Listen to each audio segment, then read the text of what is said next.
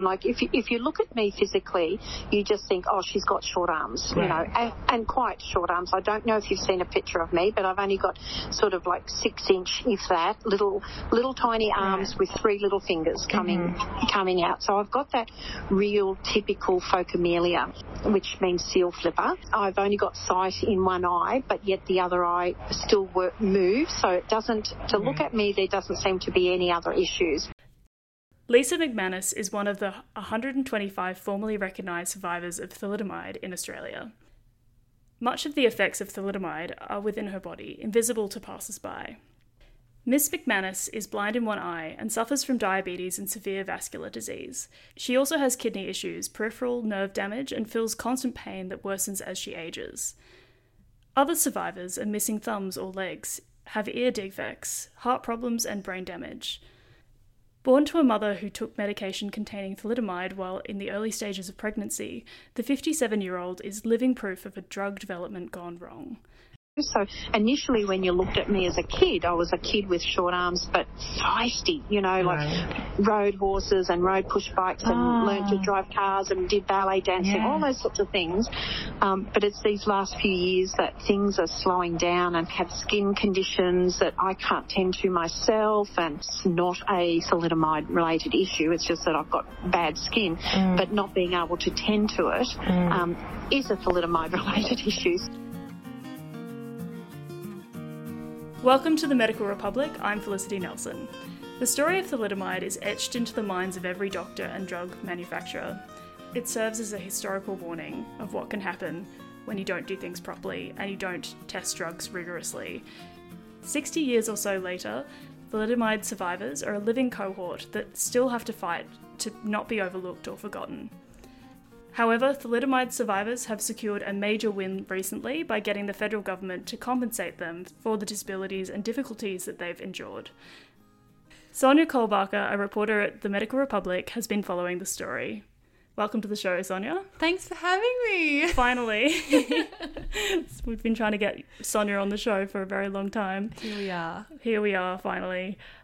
So this story is well known among doctors, but let's start from the beginning anyway, Sonia. So talk us through, we're in the 50s, what's happening with thalidomide? Yeah, so thalidomide was the active ingredient in tablets that were given to people to help them with headaches or morning sickness, nausea, that sort of thing. It was created by a German company in 1957, and then it was sold in Australia from about 1960, June, under prescription. It was withdrawn in August 1962 when it became known of the effects it was having on babies who were being born to women who had taken the drug during sort of, you know, the early stages of pregnancy. And what were some of those effects that were seen? I mean, like Lisa kind of explained, you know, people have either sort of shortened arms or no arms, no legs. There have been issues with people's genitals. Internally, there are kind of different problems with people's organs, their heart. They have ear and eye effects usually. Wow. So, I mean, we all know this story. It's the most shocking tale in medicine. But, I mean, that's a long time. 57 is when the drug comes out. 62 is when the Australian government finally realises there's something off about it.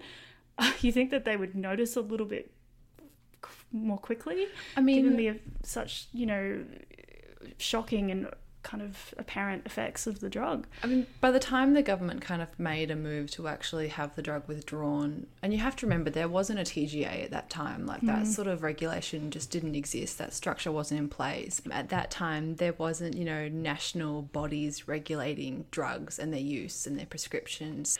By the time the government had sort of made its move, they'd been warned months and months earlier that, you know, this was having an awful effect on people. So it's now sort of 60 years on or so. What's happening now? Like, why are you talking about thalidomide again?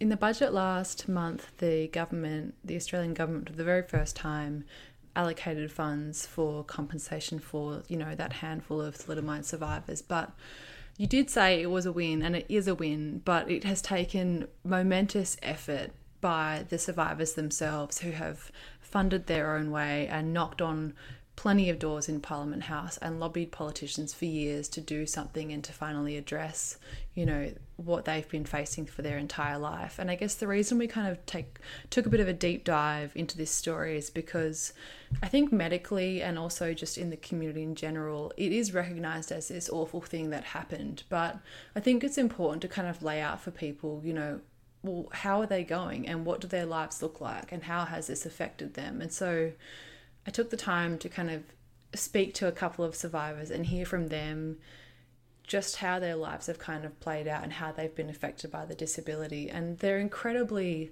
lovely and passionate and empathetic and incredibly fierce individuals who have had to fight for that allocation of funding and have had to really push for someone to actually listen to them. So let's talk about Lisa McManus. What's her specific story? Lisa is one of the most incredible people I've interviewed. She's emotional and she's strong and she has not let what's happened to her stand in her way.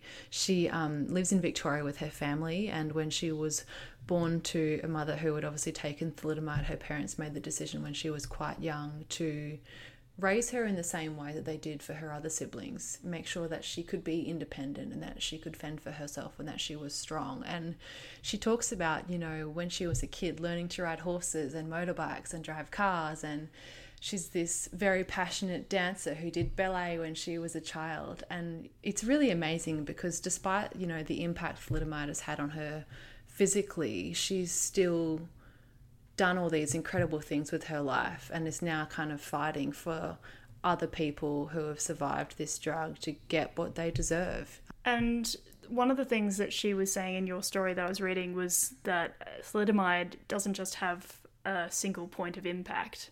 As you age, its effects start to come apparent. And this cohort is obviously the only group that's ever been affected by thalidomide. So can you talk me through what's becoming apparent now that this group's quite a bit older? Yeah, so I think their particular needs and the support that they require is quite unique compared to others. As they age, they age at a much faster rate in terms of, the kind of breakdown of their body is at a much faster rate than say you or I would be. And so their needs kind of increase as they get older because of the sort of physical implications that thalidomide has had on them, which obviously means that they kind of need more care and more support as they get older. So, they're kind of aged now in their late 50s, early 60s, and for them to sort of be chasing after compensation or trying to get compensation, they're very much running out of time because they need things now or they needed things yesterday. And so it's incredibly difficult for them. I think they're still waiting to see how that government announcement actually plays out in terms of what it would mean for them, what they can access. It is definitely a win and it will help them, but I think there's still sort of a bit of a wait to see just exactly what happens there. And one of the other things that struck me was that this group has a type of disability that not many other people have. So the services that are out there are, for people who are wheelchair users or people who have a certain type of condition, but this group is so unique. Is there sort of a missing amount of support that really should be there that isn't there? Yeah, Lisa explained, and also Senator Jordan Steele-John, he's the youngest senator in Australia and he's also the first to have a lived experience of disability. I was talking to him about this group because he's kind of been involved in their advocacy and pushing for government attention to their cause. And they both kind of explained, the NDIS is there and that was always kind of the go-to option. After years and years of lobbying, they kind of get stuck in this loop where the response is always, but the NDIS will help you. And the way they explained it is the NDIS is fantastic and it does work if you're living in a particular area with a particular type of very well understood disability, and people can sort of help you get access to those services. But if you are sort of outside of that construct, then it's quite actually difficult for you to get access and to get the things that you need. And one of the stories that I saw that really struck me was if you're a woman and have your period and you haven't got any arms, it becomes quite a logistically difficult thing to have to go through. Do you want to tell us a bit about those stories that those women have? Yeah, I think that to hear about how thalidomide had particularly affected women was probably the most confronting aspect of this story and of the interviews themselves, because some women, for example, might not have periods at all. Others might, like you said, they'll have a period, and so they can't kind of go through the practical management that you or I would. They can't change a tampon or a pad in a public bathroom. And sometimes they would, for example, if they're at home, like have to wiggle across the floor to like kind of take off and put their underwear back on. And so obviously that's quite limiting in a public space. There was a story of one woman who, when she has her period,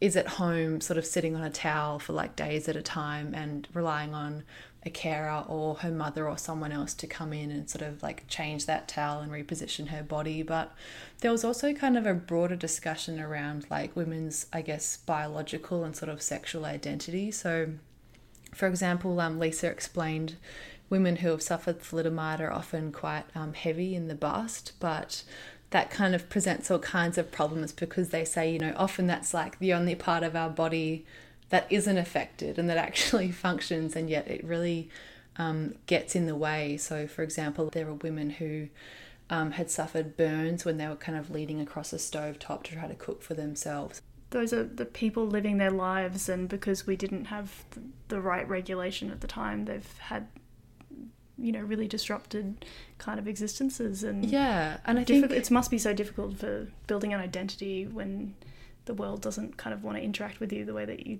would prefer. It's really hard. I think that, there's this idea, like I said before, like people know of thalidomide, but they don't necessarily know what it means in the day-to-day lives of people who have suffered. And I think sharing those stories hopefully will, raise more awareness. I know that as part of looking into this, I found out that the RACP has actually created this new course. It's free and accessible to everyone. And it's meant to educate, GPs and medical practitioners about thalidomide and the effects that it has and kind of how to provide like better patient care. So those kind of resources are out there in a very limited capacity, but hopefully that makes a difference. Yeah, of course. And there was one story that I thought we should end with about Trish, who was a thalidomide survivor, who would do presentations at schools and had some very cute interactions with children. Do you want to tell us about that? Yeah, so Trish Jackson, she's another survivor. She lives just north of Brisbane in Queensland, and she has just stopped now, but for a number of years she would visit about 50 schools and ended up speaking to about 12,000 children a year, which is phenomenal. And her kind of aim in that was to try to change perceptions of people who look different and to sort of raise awareness and also just make people a bit more accepting. And she's had some absolutely delightful reactions with children. She gets them to hold like pencils and stuff between their toes to draw because she doesn't have arms also, and she draws that way. She's an amazing artist. But she did share, as you said, some lovely stories. There was a little boy who came up to her after she'd given a speech, and he had, like his closed little fist and uncurled his fingers and revealed these 3 little marbles and said to her, I really want you to have these. Sorry. It's such a sweet story. He said, I really want you to have these marbles. And she was like, no, like they're yours. Like off you go and play with them. Keep your marbles. Yeah. And he was very insistent, this kid. And he said, like, I really want you to have them. And she said, well, why is it sort of so important to you? And he said, if you take the marbles, maybe you'll never forget me because I'm never going to forget you. And it's just absolutely just delightful. But she has those marbles on her desk, and she said that she looks at them every day. I think it's a really nice reminder of the amazing things she's accomplished. Yeah, and I think that children are the best people to recognise extraordinary stories and extraordinary people. Aren't they? Just delightful. Just great. Yeah. Well, thank you so much, Sonia, for finally joining us on the podcast. No worries. It's been a blast. You've been listening to The Medical Republic. I'm Felicity Nelson. You can contact me at felicity@medicalrepublic.com.au. You can subscribe to The Medical Republic on iTunes or Spotify or any podcatcher of your choice. Thanks for listening.